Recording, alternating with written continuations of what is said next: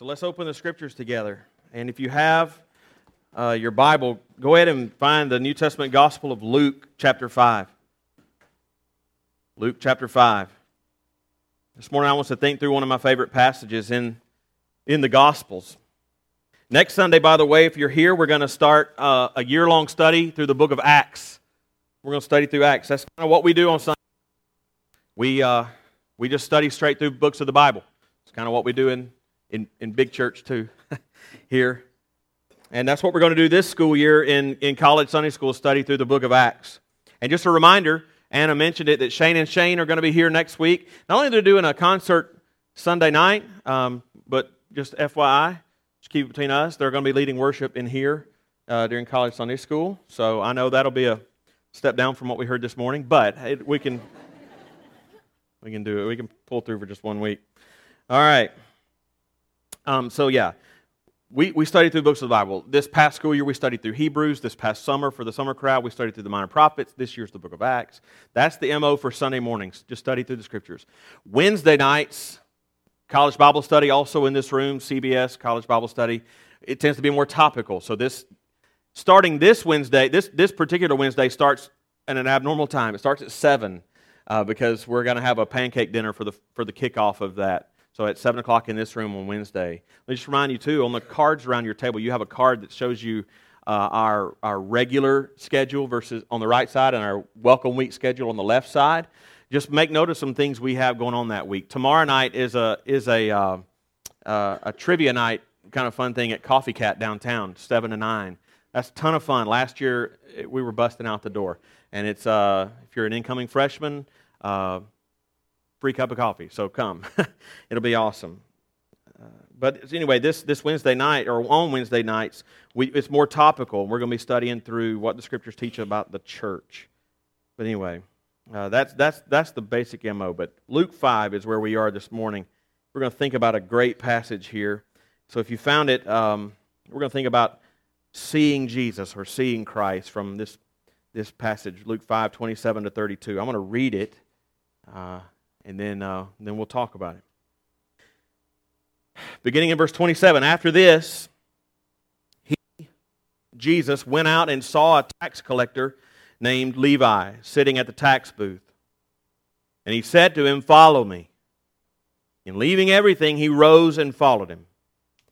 And Levi made a great feast in his house, and there was a large company of tax collectors and others reclining at table with him. And the Pharisees and their scribes grumbled at his disciples, saying, "Why do you eat and drink with tax collectors and sinners?"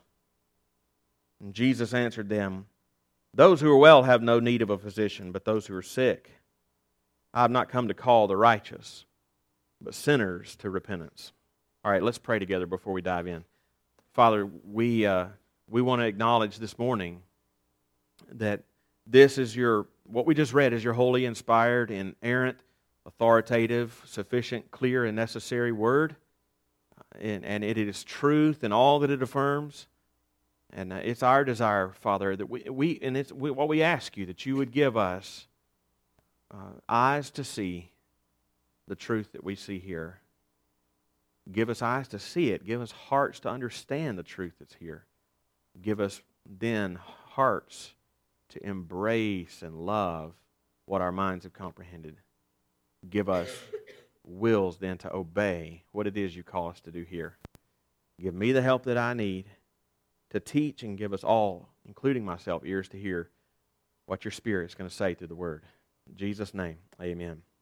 All right, so this is a fascinating passage about when Jesus was still calling his first 12 disciples to follow him. And obviously, this is the account when he called a guy named Levi, elsewhere known in the Scriptures as Matthew. Like he calls himself Matthew in the Gospel that he eventually wrote. And there's so many different elements and angles to this story, from what we can learn about Jesus in it, to what we can learn about or learn from Levi and his friends and how they respond, to what we can learn from the Pharisees and their scribes and how they respond. So that's kind of how I want to lay it out as we think about seeing Jesus, seeing Christ in this passage.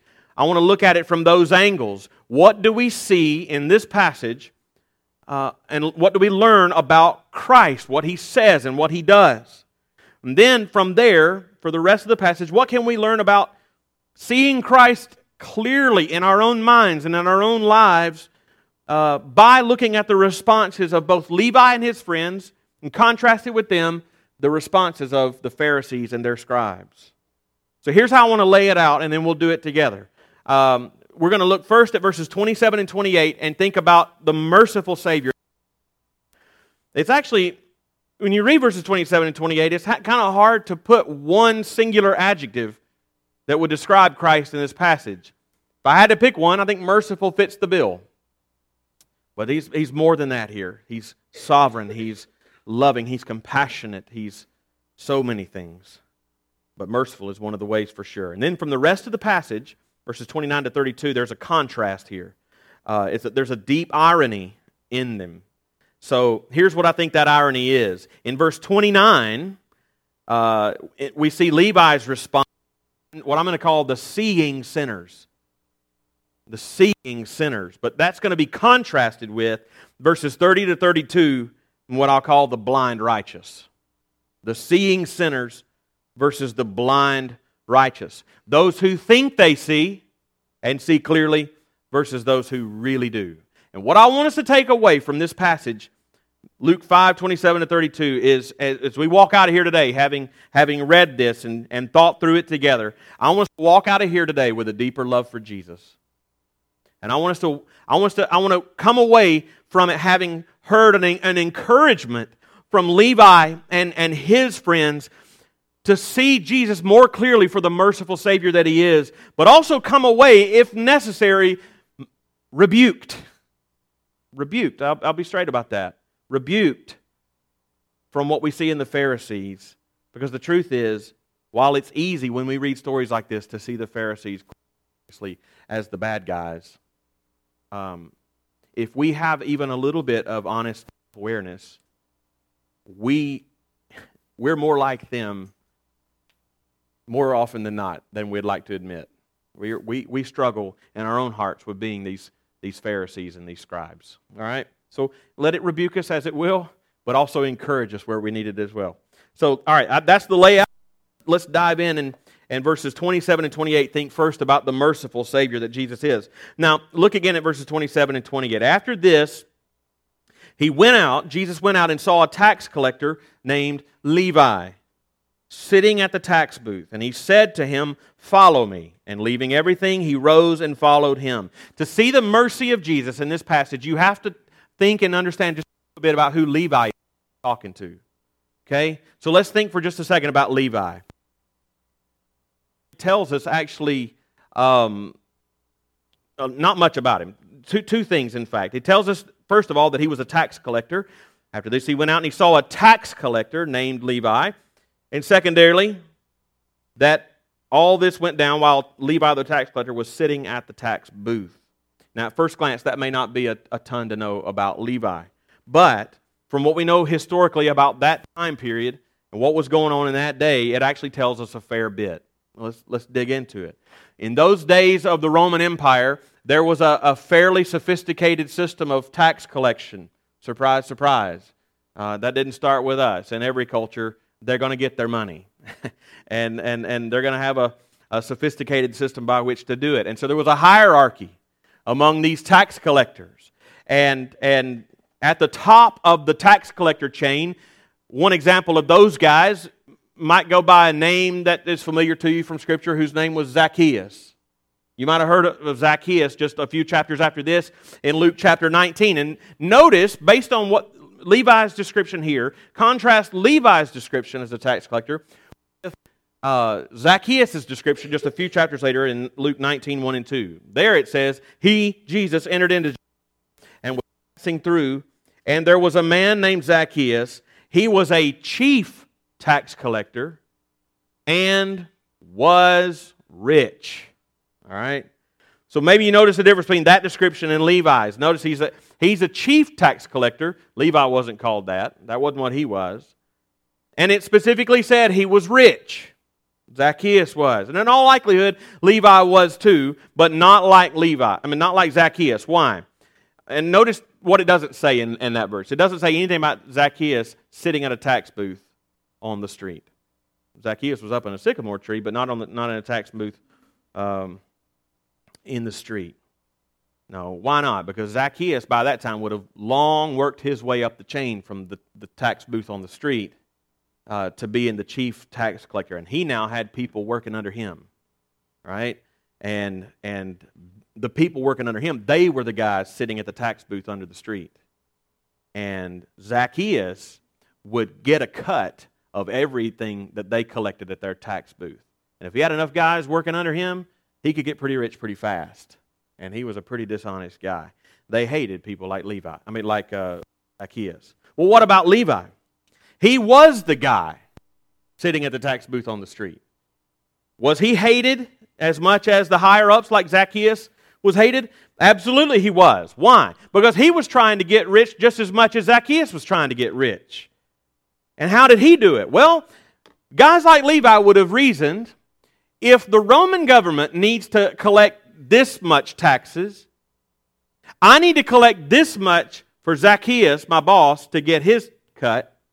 And if I want to make anything, I've got to collect this much so I can rake mine off first, hand over Zacchaeus his money, and give the Roman government the rest. And just... Okay, one of the things that helps, especially when you're reading the Gospels, is just read it. It's what I call read it autobiographically. Like put yourself as if you're in the situation, as if you're living that life. So just imagine that you are an ordinary citizen in that day, and you walk by Levi's tax booth. He's at his tax table, and he tells you, you owe taxes to the Roman government. What recourse do you have to know whether he's telling the truth or not? You know, they didn't send you a letter in the mail saying you owe this. You didn't fill out a tax return. This is just a guy who represents the Roman government saying, hey, you owe. Okay, how much do I owe? Whatever he says, you don't know if he's telling you the truth or not, but what can you do about it? I mean, you have no other way from him knowing whether you owe money and if you owe anything at all. You have to pay whatever he tells you to pay. So these tax collectors were incredibly dishonest and corrupt and heartless. And men like Zacchaeus were hated for sure. You know, he was the guy at the top of the chain. But here's the deal. They had to look at Levi every day. They had to walk by him every day. He was the guy in the street. Right? They saw him all the time.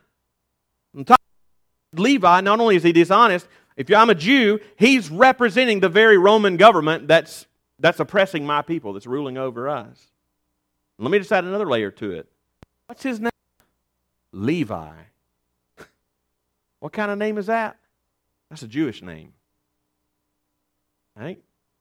But Levi was actually a guy not just working for the Romans, but he was a Jew that had flipped sides and was now working for the Romans.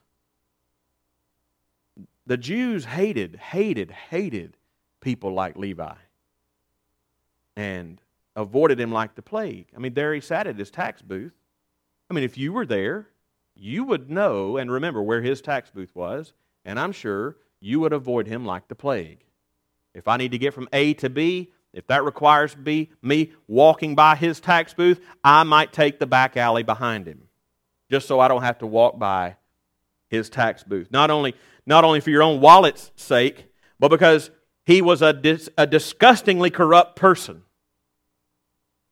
He doesn't care about you. Why should you care about him? Levi would have been one of the most hated people in his day, and he would have earned every bit of it for himself. He wasn't unjustly thought of that way. He did it to himself. And now look back at the text. What does Jesus do? He walks up to him. Jesus walks up to him. And notice why he walked up to him. Jesus walked to him because he saw it was Levi who was sitting there. After this, and he saw a tax collector named Levi. And so he says, I'm going there. Right? When he went up to Levi and he said, "Follow me," amazingly, he did. He left everything. It says, and leaving everything, he rose and followed him. We're talking. That's really actually amazing when you think about it. We're talking about a real person with a real livelihood just walking away from it, just leaving it to follow Jesus. What would make somebody do that? And I want to suggest two reasons in this case. I want to suggest you two reasons. The first has to do with Levi himself. You have to be pretty miserable in the situation to be so eager to walk out of it so fast. And that's no surprise that this might have been the case with Levi as well. Yeah, he had gotten himself into a situation where he could make a lot of money. But look what he had to do to get it. And that has to work on your conscience after a while. And Scripture says that's what sin does to us. Here's what Proverbs chapter 20, verse 7 says. Bread gained by deceit. Whoop. That's not even the right verse on the screen. I'll just read it to you. So some proverb in chapter 20. Bread gained by deceit. Bread gained by deceit is sweet to a man, but afterward his mouth will be full of gravel. And so no doubt, Zacchaeus said, I could get money this way, and it was sweet for a while. But after a while, it's gravel in your mouth. You know? And the Scripture is honest about what it does to you the longer you hang on to it and don't turn away from it. Here's what Psalm 32 says. Blessed is the man against whom the Lord counts no iniquity, and in whose spirit there is no deceit. For when I kept silent about what? My own sin. When I kept silent, my bones wasted away. Through my groaning all day long, for day and night your hand was heavy upon me. My strength was dried up as by the heat of summer. It doesn't take a whole lot of imagination to think that might have been exactly where Levi was.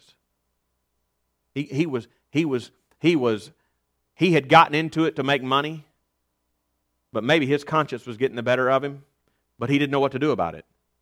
I've got to keep doing this just to keep putting bread on my table, but how am I going to get out of this? And Jesus walks up.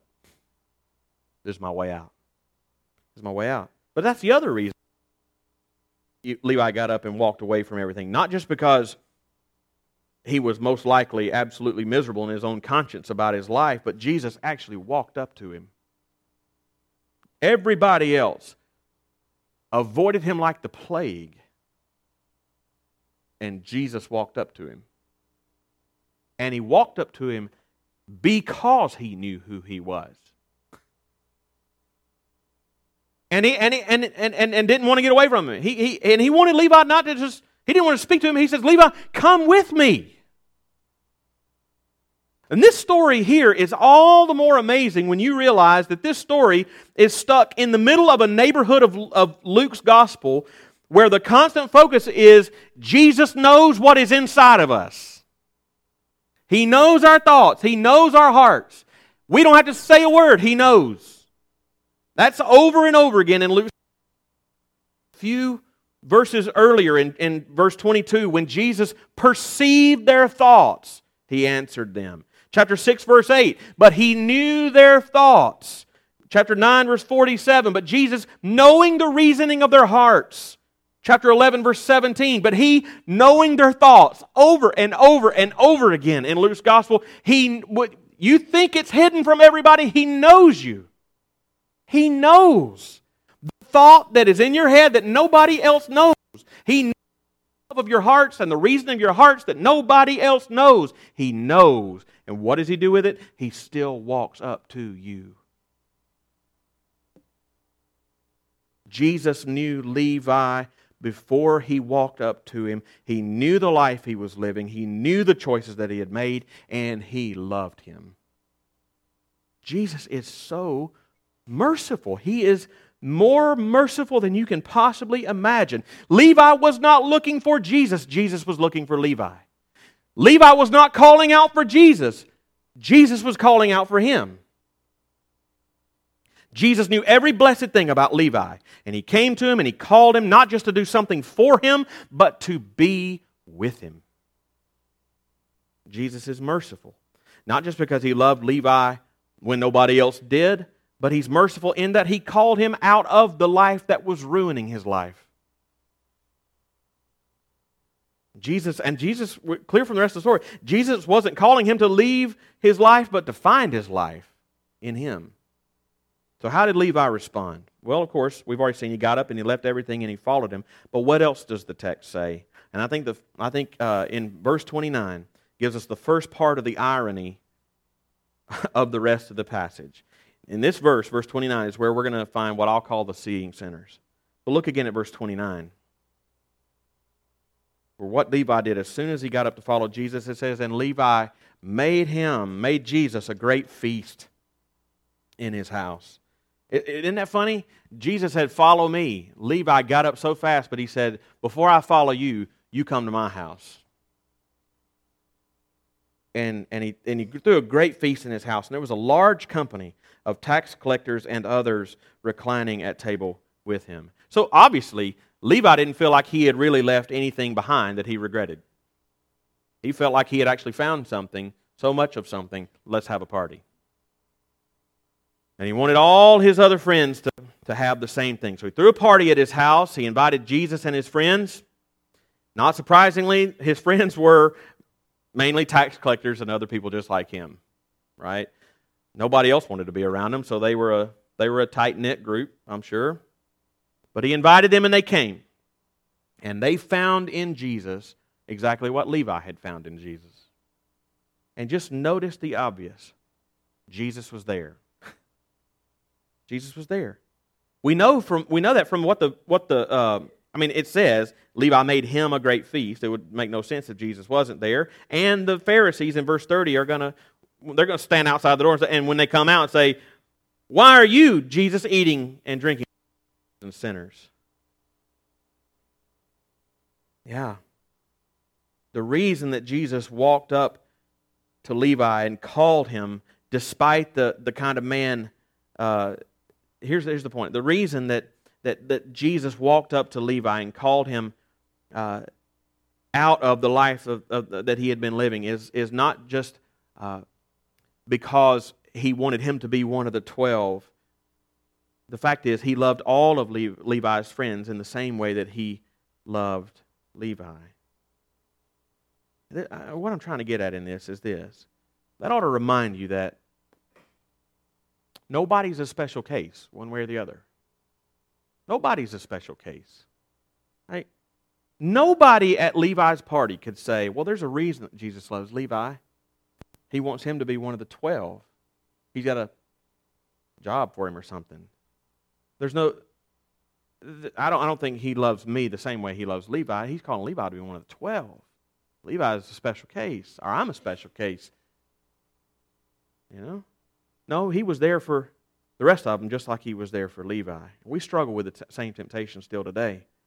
It's easier for us to sometimes believe that Jesus loves other people. It's a hard time to think He loves us like He loves them. Especially when we are really aware of the things that we've thought and done, and what we've thought and done deliberately and repeatedly. And which one of us in this room can say that's not us? Well, what does this story tell you, though? This story tells you that Jesus loves you too. He didn't just love Levi, He loved all of Levi's friends. Even though He knows you better than you know yourself, it tells you that Jesus is ready with mercy for you, just like He was ready with mercy for the people at that party that day. And it tells you that Jesus is calling you to follow Him and know Him and be with Him, just like He did for Levi. Calling you to find your life in Him. But the other point here, before we turn our thoughts to the next guys and the end of the story, is again, why did Levi leave everything to follow Jesus? Why did he want all of his friends to do the same thing? And why did they seem to agree with him and come to the party? Because they clearly saw Jesus for who He is. Because they clearly saw themselves for who they were. And they wanted badly His mercy. And He was eager to give it. They were sinners for sure, but they had eyes to see. But the irony of this passage is that it turns to the other side. In verses 30, the focus shifts on those who are supposedly righteous, but who are completely blinded by it and don't see any need for Christ at all.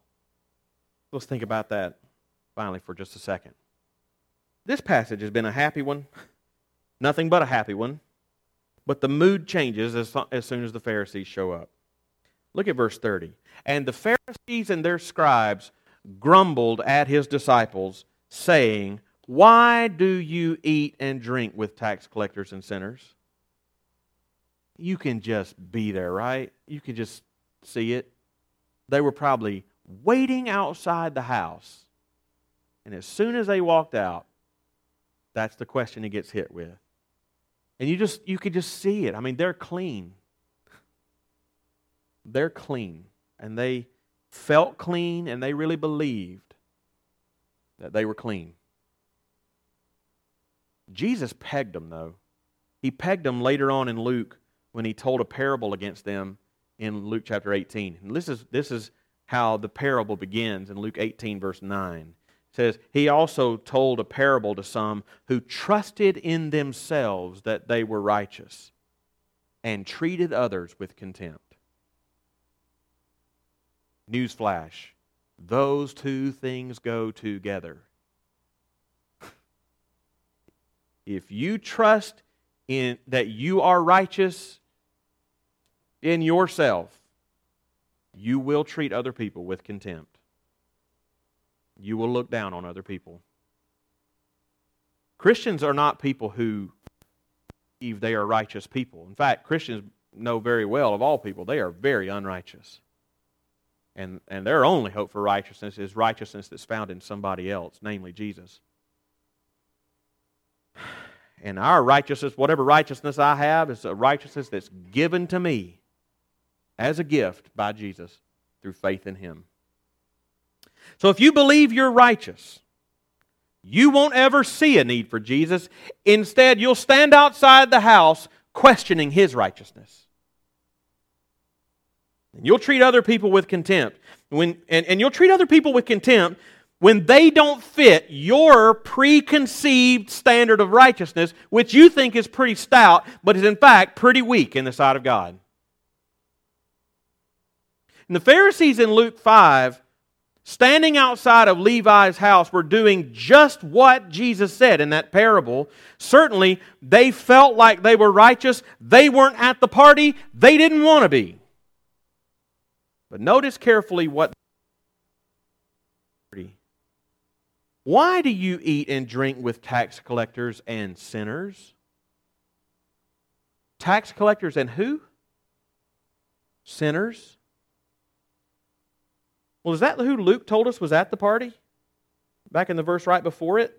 What did Luke say in the verse right before it? Levi made him a great feast in his house, and there was a large company of tax collectors and others reclining at table with him. Tax collectors and who? Others. So Levi, according to Luke, saw others. The Pharisees saw sinners. Sinners. So of course they were sinners. Jesus answered the Pharisees in verse 32, saying, I've not come to call the righteous, but sinners to repentance. So Jesus agrees that all those at that party that He was at too were sinners. There isn't a person on planet Earth for whom that's not true, but the point is clear. Is that the first thing you see when you see people? No matter who walks up to you, is that the first thing you notice? Do you see their sin? Is that the first thing that crosses your mind? Or do you see others just like you? Yeah. Do you see them or do you see their sin? Levi saw them. The Pharisees saw their sin. Hence, Levi loved them like Jesus did. And the Pharisees looked at them with contempt. They trusted in themselves, but that they were righteous, but they were blind. We know that's true, but we need to, in this story we see it's true. It's like really stark here. It gets kind of cloudy in our own hearts. We need to search our own hearts to see if it's true of us as well. Would we have been at the party, or would we have been one of the Pharisees? The sinners could see Jesus clearly. The righteous, in their own eyes, were blind. But the passage ends just like it begins. With Jesus, I'm not come to call them, I've come to call the sinners to repentance. It began with Jesus calling Levi to follow him in repentance and faith, and it ends with Jesus saying he's calling everybody who knows they are sinners, and like Levi, and like Levi's buddies, follow him and desire his mercy. Jesus is a merciful Savior. If you've trusted him, be encouraged by this passage that he called you before you called him. And if you haven't trusted him, be encouraged and trust him today and follow hard after him. Go to that party. Let's pray.